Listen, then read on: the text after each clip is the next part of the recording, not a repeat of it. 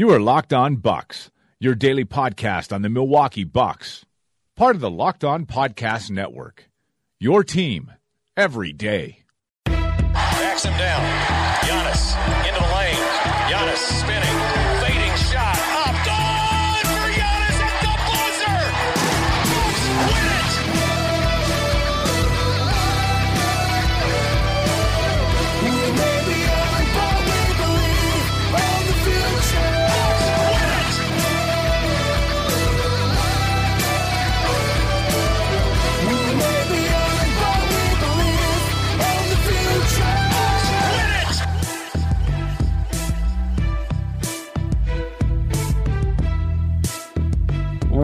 Welcome to Locked On Bucks. I'm Eric Name. Joining me as always is my good friend Frank Madden, and bringing you tonight's episode, or today's episode, I suppose, is MyBookie. Our friends at MyBookie have a great deal for you. Use the promo code LOCKEDONNBA. Again, that promo code is LOCKEDONNBA to activate the offer, and they will match your first deposit with a 50% bonus. That is at MyBookie. MyBookie.ag. Play, win, and get paid at MyBookie. Frank, the Bucks, we were kind of discussing this before we started, and I think there is a number of ways that this game could have annoyed me much more. Like, there could have been a number of ways that I would have been a lot more upset at this game. But instead, it's just like, okay, like this is the Bucks team I've seen for the last month. You look at them tonight, offensive rating of 117.9. That's great. Scored the ball well. That's a very good thing. Defensive rating of 125. Didn't stop anyone. Didn't look to appear to have more than one defensive rotation in them. Didn't look like they were able to stop the ball at any point. Didn't have any idea what to do with Kevin Love. Certainly didn't have any idea what to do with LeBron James when Giannis wasn't on the floor. Or really when Giannis was on the floor, they struggled with it as well. But that kind of sums up this Bucks team from the last month or so. So I don't know, that really upset me. They started okay in the first half, which was nice to see, a welcome change. But yeah, they lose to the Cavs, and they gave up a bunch of points. So I don't know. I'm not. Do you have a more visceral reaction? No, I mean, if you watch the last week or two of the, let's say couple weeks of the Bucks, this kind of made sense as far as outcomes go, because they had a really hard time stopping bad teams, and the Cavaliers, for all their up and downness, are obviously a super explosive offensive team, and they get back Kevin Love tonight, who once again caused the Bucks a ton of problems early. They continue to play John Henson, even though Henson, again, can't guard Love on the perimeter, and Love even blocked Henson at the rim twice. So, it was just kind of the usual combination of things that often are frustrating at watching the Bucks against the Cavs, where, in this case, LeBron was awesome, and Giannis eventually kind of, the fourth quarter really turned it on, trying to bring the Bucks back. But, you got a monster night from Giannis with 37 points, 11 boards, 5 assists, really efficient, 20 shots, 11 free throws, made all of his free throws. So that was good for my mental health, at least. But you had a big night from Giannis and Chris Middleton. I feel like we've been saying a lot of times lately, Chris Middleton, an efficient shooting night. Chris Middleton took 9 threes tonight, and I'm pretty damn thrilled about that. He took some when he was actually kind of guarded. He hit 5 out of 9, scores 30 on 16 shots. I mean, again, 67 points on 36 shots from Chris and Giannis is a fantastic sort of, building block to, or a couple building blocks to start from, especially offensively. You're generally going to have a good night offensively, but obviously as far as, other guys contributing offensively, maybe you didn't need, huge nights from anybody else to be effective. But certainly, Henson had a forgettable night. Bledsoe in particular, I'd say Bledsoe was, the worst Buck overall tonight. 5 out of 15 shooting, 1 out of 8 from 3, 13 points. Did have 8 assists, 2 steals, 2 blocks. He kind of was the usual sort of chaos-inducing Bledsoe in terms of creating some blocks and steals and, making some plays, getting guys some shots, but also 5 turnovers. And, I just think a lot of those shots that he missed, as well as some of those turnovers, just, casual Bledsoe, just kind of stuff where it just felt like, man, this Bucks team should be so much better than it is. And tonight in particular, a lot of times Bledsoe has, he'll always kind of have like a few of those moments per game, it seems, where the offense sort of is slow to get into a set and, he doesn't really seem in a hurry. And then, he ends up having to take like a long contested two that he misses. And it's just like, this is terrible basketball. But then most nights he actually makes enough plays that he actually, obviously on the season, he's been an efficient scorer.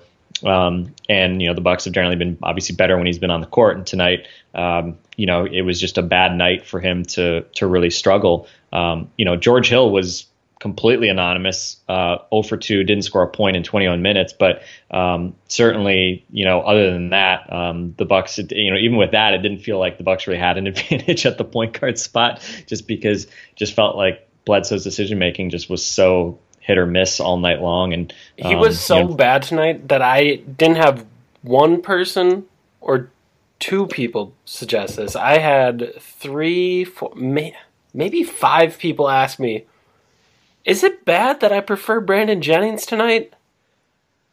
Yes, that's bad. I gotta say, Eric Bledsoe, you're having a pretty rough night if that's the case. Like, if 5 people are asking me if they should be okay by feeling that Brandon Jennings is a better option, you're having a rough night. And I mean, it was like you said, most of the nights you're gonna get, 70% good Bledsoe, 30% bad Bledsoe, maybe a little bit higher, 75-25. On the nights when Eric Bledsoe's bad, you get, I don't even know, 40% good Bledsoe, 60% bad Bledsoe. Like, 8 assists to 5 turnovers, not good. 1 for 8 from the 3-point line. We've seen a number of nights this year, or I guess a number of the times where he's bad. It's just chucking up threes when you aren't hitting any of them.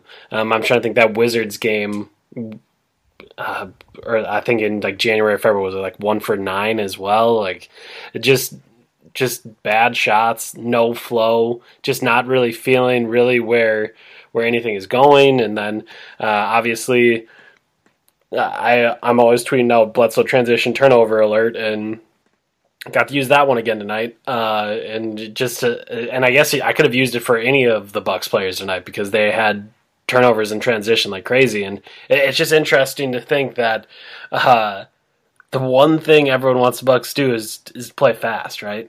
Got to get out there, got to play fast. Well, bad thing is the Bucks are terrible in transition. Terrible. Like, they just come up with empty transition possessions all the time. Like, if it's not a one-on-one or one-on-two take for Giannis, sometimes Middleton or Bledsoe, anything that involves passing, running a lane, using teamwork of some nature on a fast break, Bucks just aren't going to do it. Like, I can't even comprehend because they have so many transition weapons that it boggles my mind just how bad they've been in transition. And it was something Joe Prunty had mentioned the other night, that there's just empty possessions in transition all the time. And you think about a game like this where the Cavs score all these points, and, well, if you're just slightly more efficient in transition, like, maybe this is a game the whole time. Yeah, I was surprised that the Bucks outscored the Cavs 19-5 in transition. It didn't feel like it was that big of a difference. But obviously the Cavs shooting 15 out of 38 from 3 kind of made all the difference in the world. And they really didn't need to get tons of easy buckets.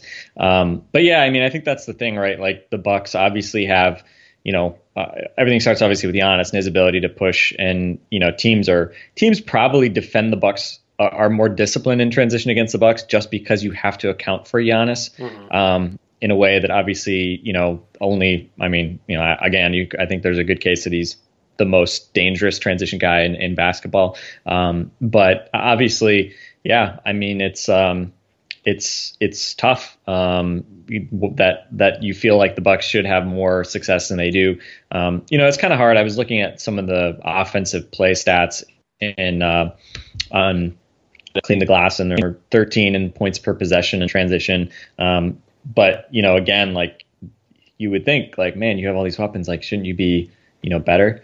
I don't know. I mean, the numbers are generally are generally pretty solid. I mean, they're third in frequency of possession started with the transition play. But, again, like in terms of actually converting in transition, I mean, they're middle of the pack in terms of, per 100 transition plays, they score 121 points, which isn't really dramatically better than what they do, with it just overall. Yep. And so yeah, it does feel like, you could be even better than you are. So yeah, it's tough. And tonight, and Hubie Brown, had I think a number of good observations during the game. But one of the things Hubie, oh my gosh, he was great tonight. One of the things he talked about was just not filling the lanes, not spacing right. I mean, how many plays did the Bucks try to throw the ball up court and threw it out of bounds long? Yep. Giannis had a miscommunication with Jabari on an alley-oop. I forget, was it Giannis who threw one off the backboard from a bunch of feet, or maybe that was for Giannis by Middleton? And nope, Giannis threw one off the backboard to Middleton, which is just illogical. Yeah, well, I mean, it's just like one of those things, like you like that they're trying to get the ball up in transition more. Jennings had a nice, kind of handful of possessions, I think in the second quarter, I want to say, where they actually did get out of the break. And that's obviously the one thing he does well, is he knows that you got to push the ball and you got to, put pressure on the defense. And then obviously if you're Brandon, you know that you're not the one who should be shooting in transition. So they actually, had a few moments there, but, again, Brandon, obviously, I mean, for anyone thinking that Brandon's the solution, obviously, I mean, they were -1 with Bledsoe on the court, -6 with Brandon. And, defensively, there's just no place to hide him. I think against a team like the Cavs, I mean, they will find him every time. They'll get him on switches. And he obviously is just a dramatic downgrade from Bledsoe defensively, if only because of the switching and stuff. So yes, Brandon Jennings, not the answer.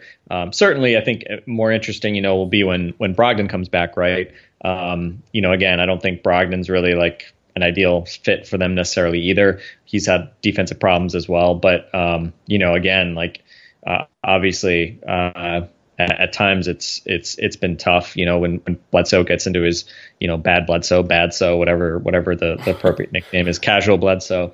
It can just be difficult to watch. And again, there's just oftentimes that, and this is not Bledsoe, also like Middleton and how Middleton gets his shots. There's just oftentimes, you just have that feeling like the Bucks are just scoring points just by sheer force of will and Giannis's talent and Chris's talent. And it's, it's not, there's nothing dynamic or sort of constructive really happening. It's just sort of, like they're doing it with, one hand tied behind their back almost. So yeah, I mean, it was tough. And again, you kind of wonder defensively, the Cavs are going to, especially with Love back, they're going to, make a lot of teams look bad defensively. But the Bucks also of late, it's just, I don't know, especially with some of the lineup combinations that we've talked about, with Jabari obviously getting a longer run, Jennings getting run. This team is, going to get exploited even more so than usual probably. And so I don't know. I mean, these last few weeks of the season,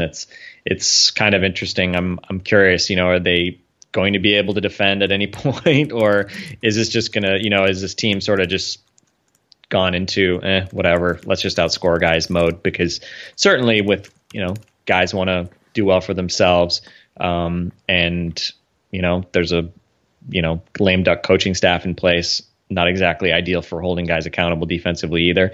I don't know what the ceiling of this team is defensively at this point, given the lack of continuity they've had, and the fact that they came into the season with one scheme and they've tried to adapt a little bit over the course of the season. But it'll be interesting. I mean, they have to score points, and unfortunately tonight, you had to score too many points because again, the Cavs just had too much firepower and you didn't do enough to stop them. So John Henson has turned into a pumpkin, right? It feels like it. Right? Feels like it. Yeah, I mean, all the good stuff that he was doing early in the year, like that's gone, right? Well, it certainly felt like since he had that. I mean, again, it was in Brooklyn, but he had that great game in Brooklyn against the Nets where he hurt his hamstring and he missed a couple games. And I just don't know that he's been the same since then. Yeah, and I don't know. And again, like, I mean, it's a hamstring injury.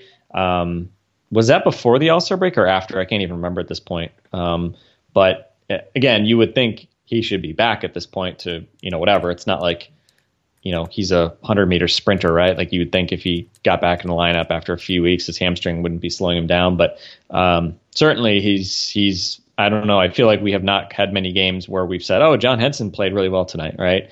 And we've been talking about them missing Tyler Zeller, which is a bad sign. And he was out tonight. And give credit to Thon Maker. He actually did some stuff out there. Took him, 24 minutes to grab a rebound. But other than that, he was the sacrificial lamb on LeBron a couple of times. But for the most part, I'd say generally more of a positive night from Thon, who also I think was a game high +9 for the Bucks. But hit some shots, hit 3 jump hooks, which might be matching his career total number of jump hooks. So anyway, Thon actually, 12 points on 10 shots, not like necessarily something to write home about, but it felt like, it's probably never a good sign when Thon Maker comes into the game for the first time and you're like, oh, maybe Thon can be an upgrade, because Lord knows he has not been for 95% of this season. But yeah, I don't know. Henson is, especially with the starters being so bad, it's like, if we found out John Henson was, suffering from a little bit of a hamstring thing, I'd say just sit him down, let him sit. When Zeller's back, play him at the 5 more. We saw at least some Giannis at the 5, but mostly in the fourth quarter when they were down big. But certainly Henson is not adding much. And a night like tonight, again, Henson is not going to be comfortable guarding Kevin Love at the 3-point line. That was painfully obvious very early. And Henson got under the basket twice and got blocked by Love, which is like literally the only place where he should have an advantage is finishing at the rim, and he couldn't even do that against Kevin Love. So he was really just pretty useless tonight. And, -13 with the rest of the starters all being, -2 or better. That definitely felt like the correct number. Plus minus obviously can play tricks, but seemed reasonable tonight. Well, speaking of turning into pumpkins, I believe that's part of the Cinderella story, right? And speaking of Cinderella stories, the madness of March is here. Lay down some money and score big on college hoops. Are you sick and tired of getting the runaround when you ask for a payout? Join MyBookie today. You're wasting your time betting anywhere else. They even have in-game live betting, so you can even place a bet after tip-off, which, as games go crazy, that's always a good thing. And with all the games on the slate coming up here this weekend, there is a whole lot of opportunity to get some of those bets in. So join now, and MyBookie will match your first deposit with a 50% bonus. You can even enter for a chance to win their $1 million bracket challenge. Use promo code LOCKEDONNBA. Again, that's Locked On NBA to activate the offer. Visit MyBookie today. Play, win, and get paid at mybookie.ag. Promo code Locked On NBA. And Frank, I guess the reason why I bring up Henson being a pumpkin is just the fact that I thought it was such a good story at the start of the season. It was such a positive thing for the Bucks. Like, we were to the point where rather than looking at Henson as dead money, he was money that was like actually playing up to that level. And that was just such a huge win for this Bucks team, because it adds another player to the rotation, it adds another guy that can make an impact, or at least not be a negative when he's on the floor. And tonight he was a -13. His finishing by the basket just hasn't seemed to be the same.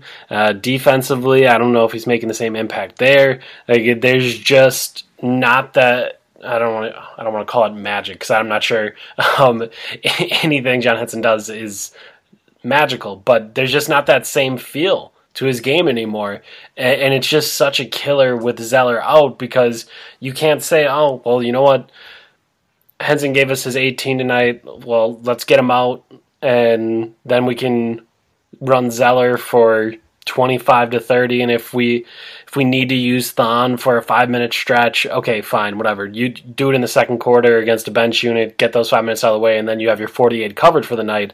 Like, when Zeller's out, it's like, okay, well, where do we go from here? Because Henson isn't playing well. He's getting eaten alive by Kevin Love, both offensively and somehow at the rim as well. He's getting blocked by Kevin Love. Like, he's getting eaten alive. So we go to Thon, and then where do we go from here? And it's such a struggle to put together minutes at the center position right now, and it just is so very clear when Zeller is out. So I don't know what John Henson was ordering at Chipotle during that stretch, but whatever it was, you should go back to ordering that, because the Bucks could really use some help there at center. And I guess we're going to do this. Tony Snell, 1 for 7 tonight from 3, 5 points, 2 assists on the night. And I mean, Tony hasn't been good this year, right? Like, am I missing anything there? Like, he has not played to the level of his contract.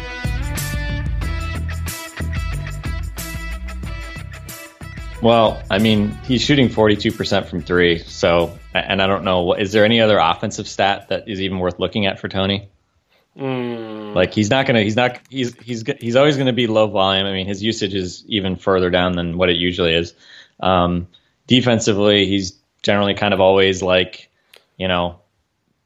versatile, but like not great. But you can put him on anybody. He's an innings eater. You can put him on good players, and whether it's Russell Westbrook or wings, like, again, he won't like embarrass himself. I would not have guessed he's shooting 3.6 threes per game. I would have thought it was lower than that, just because it feels like there's just been stretches of this season where he's just not been shooting. So that's not too bad. Like, last year was 4.4, this year 3.6. Yeah, I mean, again, he's a low volume guy, and you wish obviously that you could get him shooting 5 threes per game at 42% or 39 or 40%, right? But I mean, that's sort of a problem with this team in general, obviously, is that they don't really value the 3-point shot. I mean, Chris Middleton tonight finally shot a bunch of them, but I was watching when we after we podcasted about the Hawks game. Taurean Prince shot like 13 threes in that game. He's had like double-digit 3-point attempts in like 3 of his last 5 games or something like that. Mm-hmm. I haven't looked up how many times Chris Middleton has shot double-digit threes in a game. I can't remember it necessarily happening at all this season. But obviously it's not really kind of a priority for him to shoot a lot of threes.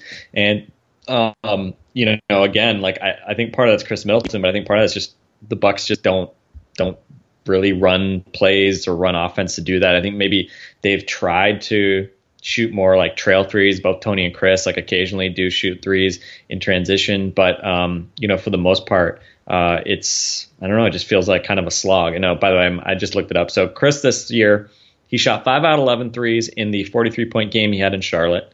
That was in November 1st, and he had a 4 out of 10 game also against Charlotte in Charlotte on December 23rd. That was without Giannis.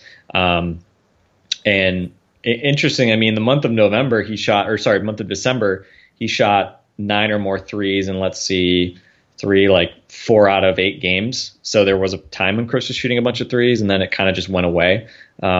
But I don't know. I think Chris and Tony, again, like, they're both guys that at least they occasionally run those handoff plays for Tony to shoot threes. Like, I think Bledsoe had one of those he ran with Middleton to get Middleton an early 3 tonight, which was nice to see, because it's just like, it's like we always talk about, like, why are there no plays seemingly designed to get Chris Middleton a 3? Like, it seems like unless it's the last 30 seconds of a game, then they're down. Like, they don't ever really look to actually set that up unless it's just a ball movement thing.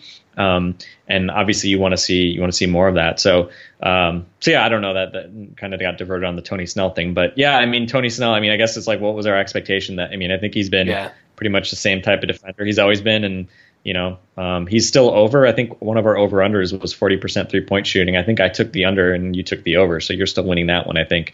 And again, it's the funny part is, like, Tony doesn't shoot enough threes. So it's like, you can have like a 2 or 3 week slump and his percentage doesn't seem to change that much.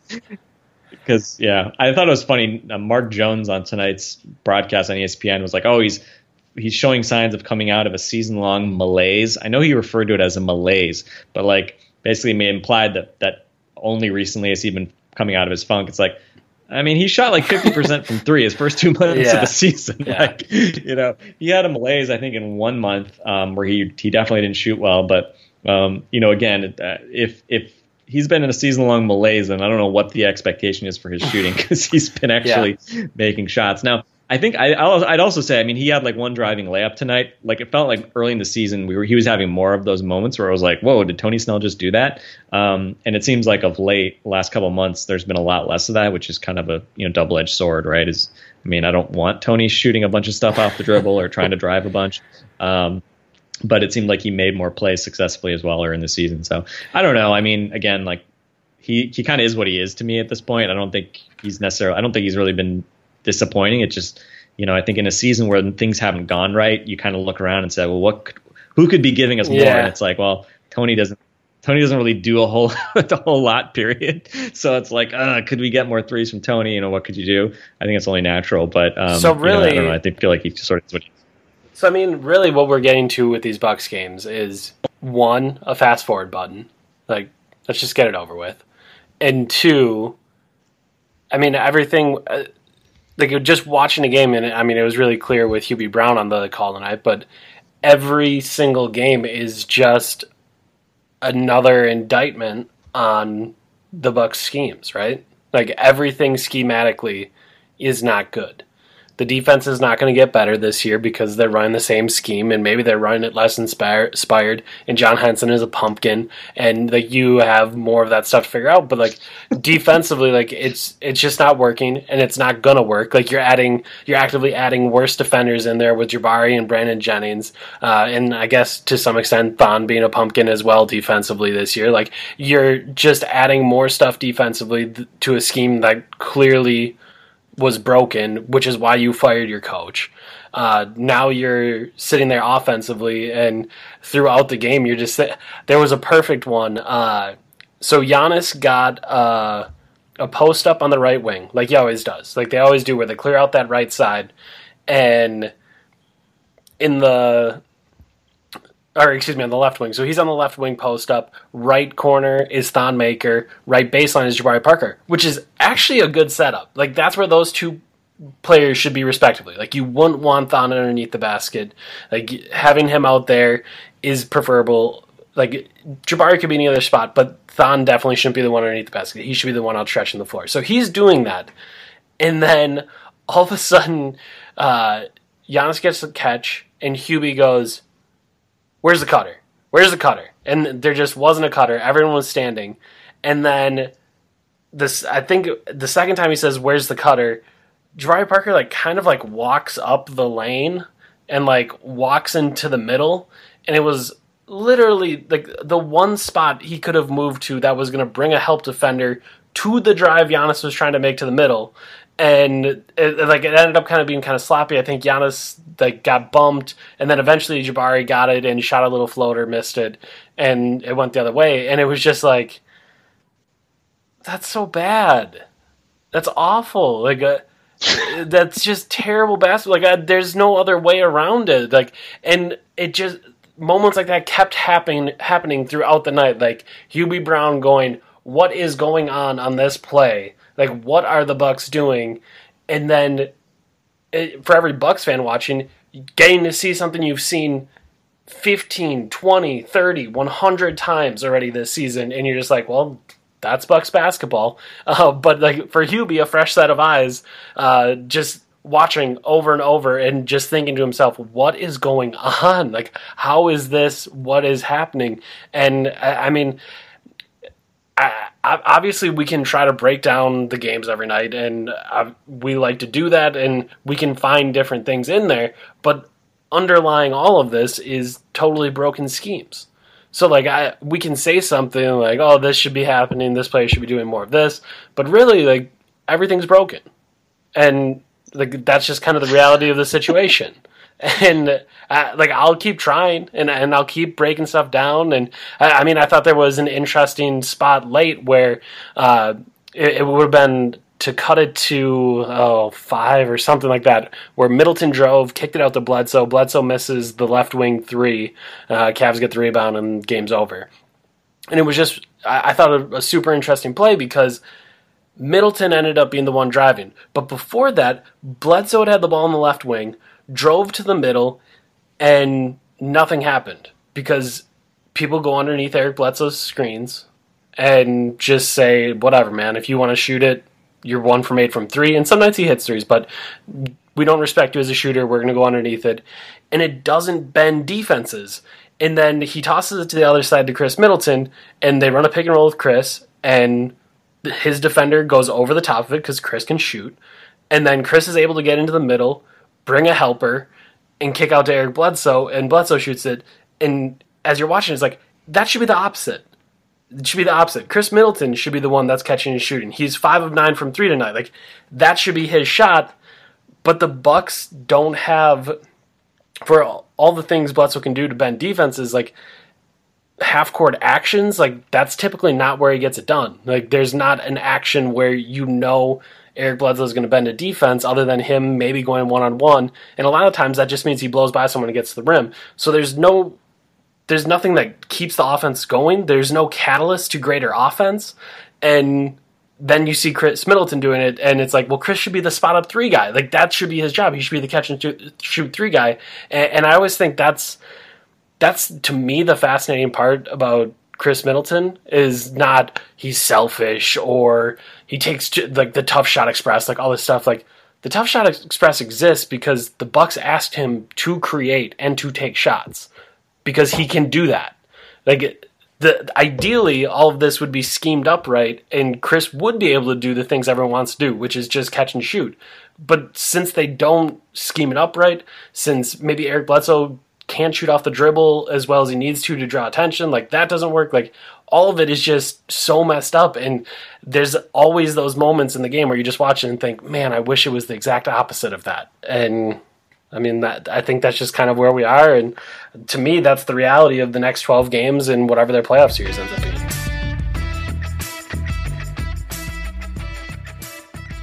Well, I would disagree in the sense that Chris also has, I mean, he took a couple, well, I remember he took a couple tonight of threes where the guy was like there, but like a guy like when Chris rises off a catch with the guy near him, like the guy didn't even really jump to contest it. Probably because like Chris, if a guy's near him, he just won't shoot those shots normally. And to me, that's the tough shot express. There's a fascinating nature-nurture debate to have here. Like there's certainly some stuff in Chris Middleton in his nature that he doesn't like taking those threes.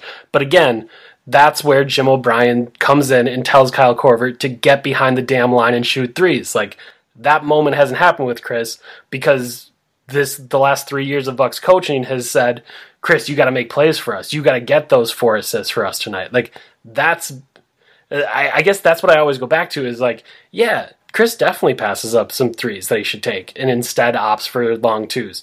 There's no denying that. And that's always been something that he's always done, but no one's told him shoot the damn 3. Like that hasn't happened.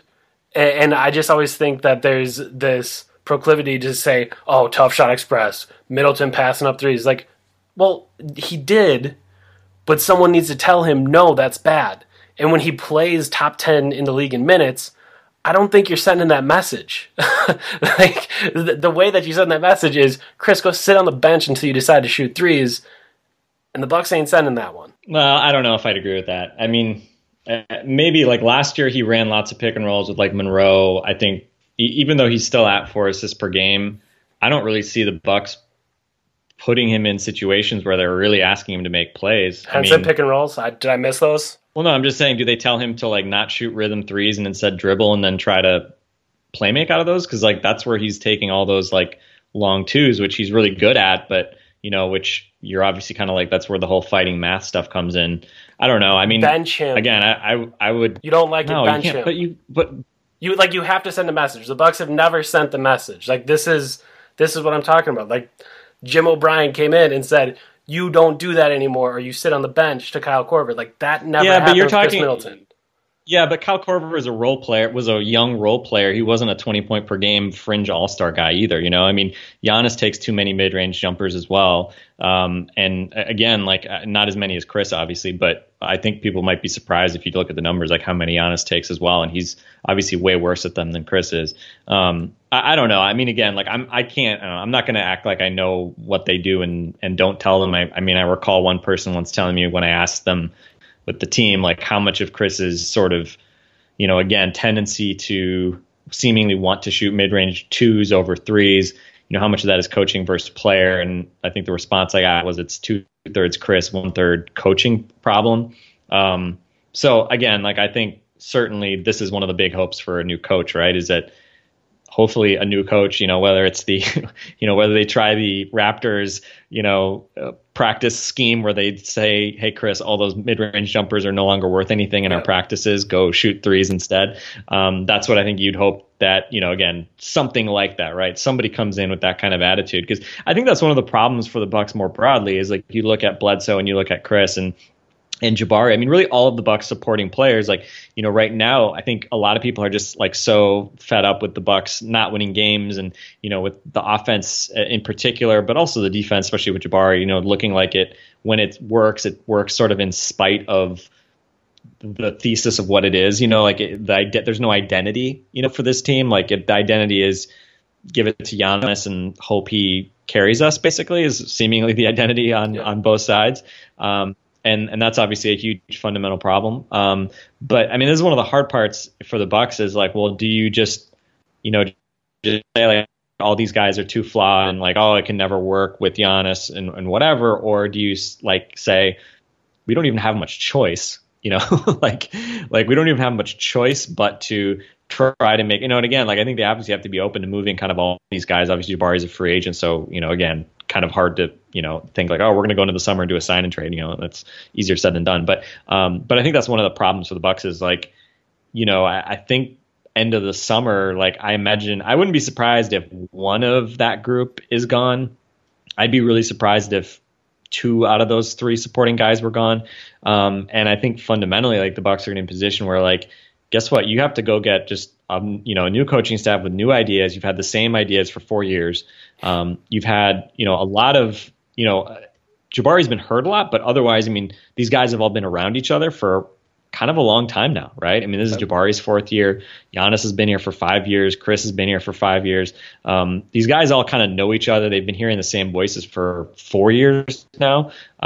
You have to hope that a new coach just figures out how to way to get these guys to work together better, and I mean, we've seen other teams figure stuff out, I mean, we've seen, Indiana with, getting guys like Victor Oladipo and Sabonis, who in Oklahoma City, everybody said, well, these guys aren't worth, Oladipo's not worth his contract, and, Indiana got fleeced. And then you figure out a way how to actually use him more efficiently in Indiana. Now they're, ridiculously good relative to their talent level. Yeah. We've seen a team like Toronto, I mean, the team that kind of, over the summer, this was an established team that had been around each other for a long time, had players in Lowry and DeRozan who were all-stars based on the way they played the game previously. And obviously those guys haven't like totally changed the way they play. Lowry, I think obviously you love a Lowry type guy with Giannis just because he's such a great, off the dribble shooter, spot up shooter. But, I think you have to hope that like a new coaching staff can kind of just tweak the way these guys play with each other. And, again, I mean, it's always, I mean, betting against the Bucks or betting against any team really is always like the easy thing, right? If the goal is a championship, odds are, you just bet against the odds of any team that's not, the Warriors or Rockets right now, and you're probably going to be right. But again, like from a fundamental, like practical standpoint, like what are you actually going to do this summer? What opportunities are actually going to be available to make the team better? I mean, I think just salary dumping all your complimentary players, you could do that. You could just let Jabari walk. You could just trade Middleton and Bledsoe for, whatever cents in the dollar. But then you're going to find that Giannis with a bunch of like lesser talents also is not going to take you very far, no matter how well they're coached. Yeah. So anyway, we took that way off the rails there, but no, I don't even think it's off the rails. Like that's the way these things are going. Like that's what this is the Bucks right now. Like, we can try to break down games for you, but there's like this is what underlies all of it, right? Yeah, and I mean, again, I want to point out, and I am obviously a Giannis stan, Giannis stat whore, whatever. I mean, there are a couple positives happening in the sense that Giannis has averaged like 35 points a game over his last 3. I know the competition hasn't been that high, but Giannis is back to looking pretty unstoppable offensively. Middleton is actually making some shots. I mean, Bledsoe, as much as he struggled tonight, I mean, again, like he does things that can drive you crazy, but I mean, he's actually been a very effective scorer, has actually made. I mean, he had 14. What was it? It was like almost a club record, 14 straight games with multiple threes, which totally snuck up on me until I saw that stat during one game. And Jabari coming back. Jabari obviously has been, generally pretty effective scoring. Obviously, the defense is a question. I don't know. I mean, it's kind of hard because on the one hand, I think the Bucks are close enough, especially with Giannis being so good. The Bucks are close enough and they're talented enough that when they're, either not blowing out bad teams or losing to good teams, it's just really sort of frustrating, and kind of for the reasons you're saying, that it just feels like the same story over and over again. Yeah. But it's kind of like, I think we still need to, as much as the fast forward button. Newsflash, obviously we don't have a fast forward button. So we'll have to kind of cope with watching whatever we get here. Most likely a 1-8 matchup with the Raptors again, because, again, the Bucks just don't look like they are have the chops to really dig themselves out of the 8th seed. Maybe they can get to the 7, but yeah, I think this is a big thing, is like watching what these guys do for the rest of this season, seeing are there combinations, are there things that the Bucks do that actually do seem to work better than others? Are there reasons why Giannis is playing better, or is there a reason why Chris is playing better, or is it just randomness, whatever it might be? Parker in particular, we've seen so little of Jabari Parker for the past year. Do we see things from Jabari that, give you ideas that maybe, okay, this is how you use him? And maybe the way you use him is, well, you know what, he's just a 6 man, right? That may be the conclusion. Yeah. But these games are unfortunately, as much as they feel kind of, like this season feels, like kind of a foregone conclusion, first round loss at this point. There's a lot at stake for a lot of these guys. Thon Maker. Can Thon Maker actually show signs of life when he gets opportunities? Because, man, if he doesn't turn into something next year, then he's a washout pick, right? That's obviously the way he's trending. Brandon Jennings is playing for his NBA life, right? And tonight, thought he was fine. 4 assists in 14 minutes, hit a couple mid-range jumpers, which isn't ideal. But, again, kind of at least stylistically seemed to get it a bit. And I think that's a big question, right? Is do we see any light bulbs go off with some of these other guys? Do we see Bledsoe, Middleton, Parker? Do we see them kind of figure anything out as far as how they play together with each other? Because that's obviously been a big challenge. Yeah, we'll spend most of the summer talking about it. But, the one interview question I'm asking is, how do you make Giannis, Chris, Eric, and Jabari work together? And if you don't have an answer that convinces me you have any idea what you're doing, you've failed the interview. I don't even need to ask other questions, right? Like, if you don't have a cohesive plan for how you can make those 4 work together, like, there's a lot of offensive talent between those 4 players. And obviously, I guess I should say I should have a second question, like, what the hell are you going to do defensively? But often, to me, that's really where, to me, like that's the one question to me that matters. Like, how do you leverage all of these guys' talents together and make a team that's better, like the sum of its parts? Like, that needs to happen. That's not happening right now. Like, there's a lot of individual talent on this team, and it doesn't all fit together and work together. And like, there needs to be some synergy. So to me, that's what comes to my mind. One thing that's interesting, and I have no insight into this, but I'm really curious, when you get in, when we're going to be these coaching interviews, and obviously there's a GM in place. And so, again, if it was like a complete blank slate, then maybe it's a bit different, but I'm going to be really curious, like, I guess we'll never know the answer, but in these interviews, coaches come in and they answer questions like that. I'm curious, how directly, are they even asked, like, would you want Eric Bledsoe on your team? Yeah. Would you want Chris Middleton on the floor with Giannis? Would you want Jabari Parker? Would you give Jabari Parker $10 million a year? Or do you think it's a waste of money? Yeah. I'm curious, like, how, I would think these would be really obvious questions to ask. On the one hand, it's not really, obviously the coach's position to determine whether or not those guys get kept or traded, because obviously they're, they don't know what the options might be for that. But and obviously ultimately, like, the coach has to make do with whatever he's got, because it's not like there's going to be a Stan Van Gundy situation here where it's or a Thibodeau situation where the the guys both. The GM and the coach, but I'm curious, I'm curious if in those situations, do coaches tend to always try to, blow smoke up the GM / ownership's ass and say like, oh, you got so much talent. Here's what I would do, because they're afraid of saying like, I don't like the roster you've put together. I mean, yeah, well, I mean, but that's the thing, right? Like I imagine, especially if you're a young coach and you really want to get that first head coaching job, you're probably not going in saying like, Jabari's hopeless. Yeah, he's a bum. I wouldn't bring him back at any cost, right? Like you're probably saying like Jabari's really talented, and I don't know. I mean, it's kind of funny, right? Like I had to chuckle myself at one point, watching the Bucks chaotically kind of run around and seemingly not really know what they were doing.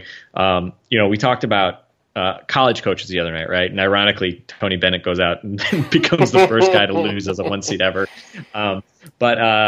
But it's kind of funny. One of the things we talked about was, that the job of a college coach is obviously very different in the sense that not only is there, recruiting of high school, athletes to your program that is hugely influential into your success, but also, just literally teaching guys how to play, period. Yeah. And part of me watching the Bucks, watching Jabari, especially defensively, watching some of the decision making Bledsoe makes. I mean, granted, Bledsoe's older, so there's probably less hope of, you're not going to like dramatically turn him into some other guy. But it's kind of funny to think like, do you maybe need more of a teacher? Do you need a guy who can teach a team how to actually run an offense, especially if it's going to be a new one that maybe doesn't carry over a ton?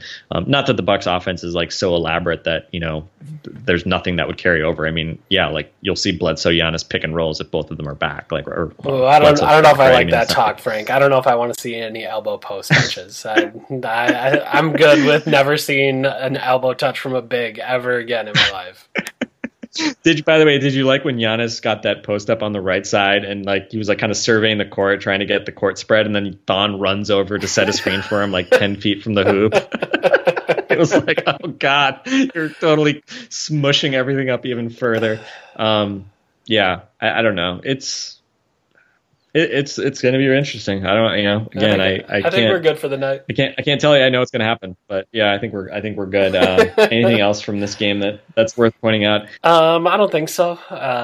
Not Jabari's best night. 12 points, 6 rebounds, 3 assists, 2 steals, a block, but also 4 turnovers, and just kind of seemed not to have any flow. Like it wasn't on the same page as Giannis on that alley-oop. Like, he pointed for an alley-oop and then stopped running for an alley-oop, and I don't know. It was just kind of weird. It didn't seem like he had a very good flow tonight. But that would be about it. Yeah, I'm curious what I might probably look it up as we talk here, but it just seems a lot of times Jabari will have like kind of fast or solid starts, and then like especially in second halves. Obviously, he's not finishing most games, so it's part of it, but. Yeah.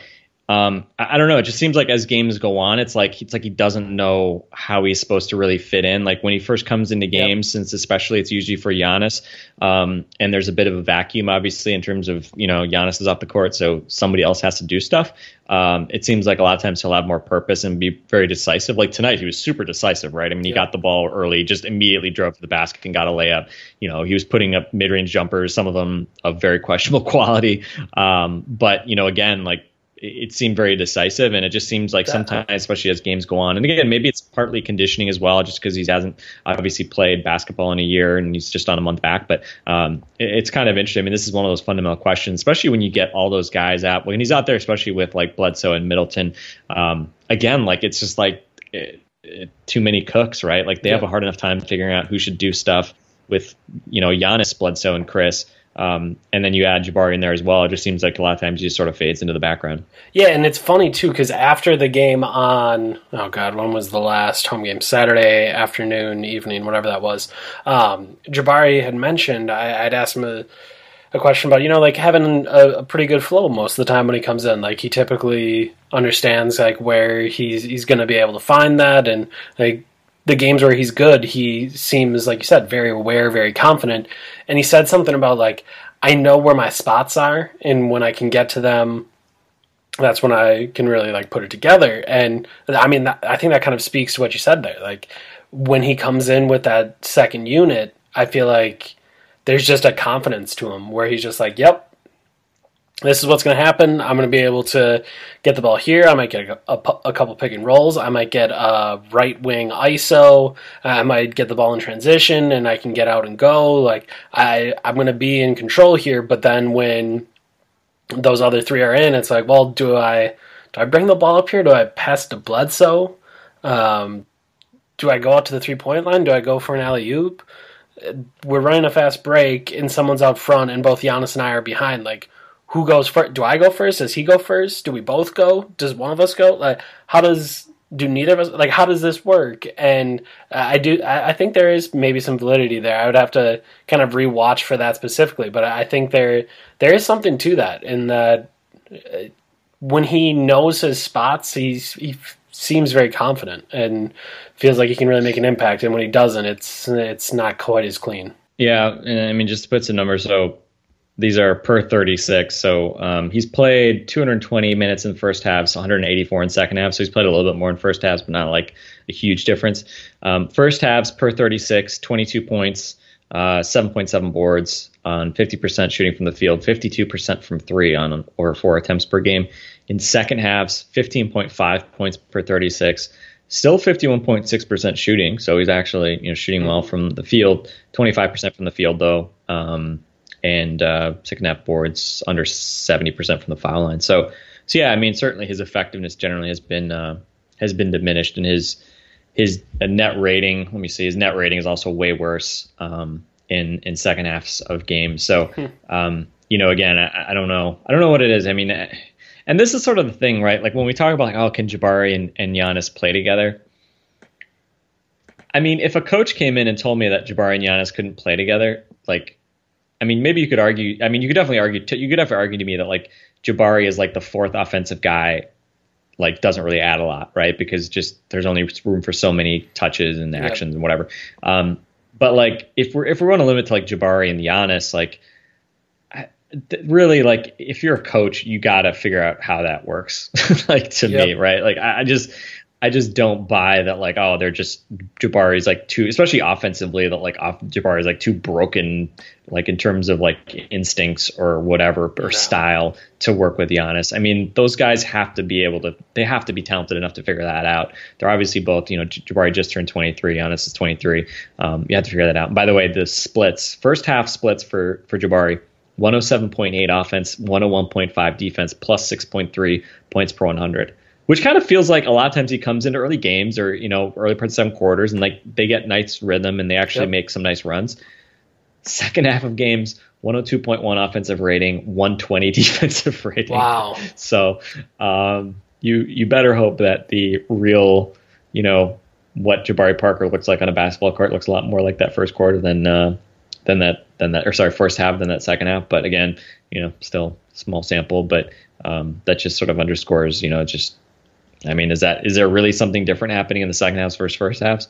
I don't know, but that's what it's been so far. Interesting. All right, that's going to be it for us for tonight. We talked about stuff for way too long, which is not a surprise in any way. All right, we're trying to work some stuff out ourselves. Like everybody's trying to figure this damn team out, and unfortunately, I don't know if we have any answers, but we're just trying to figure it out.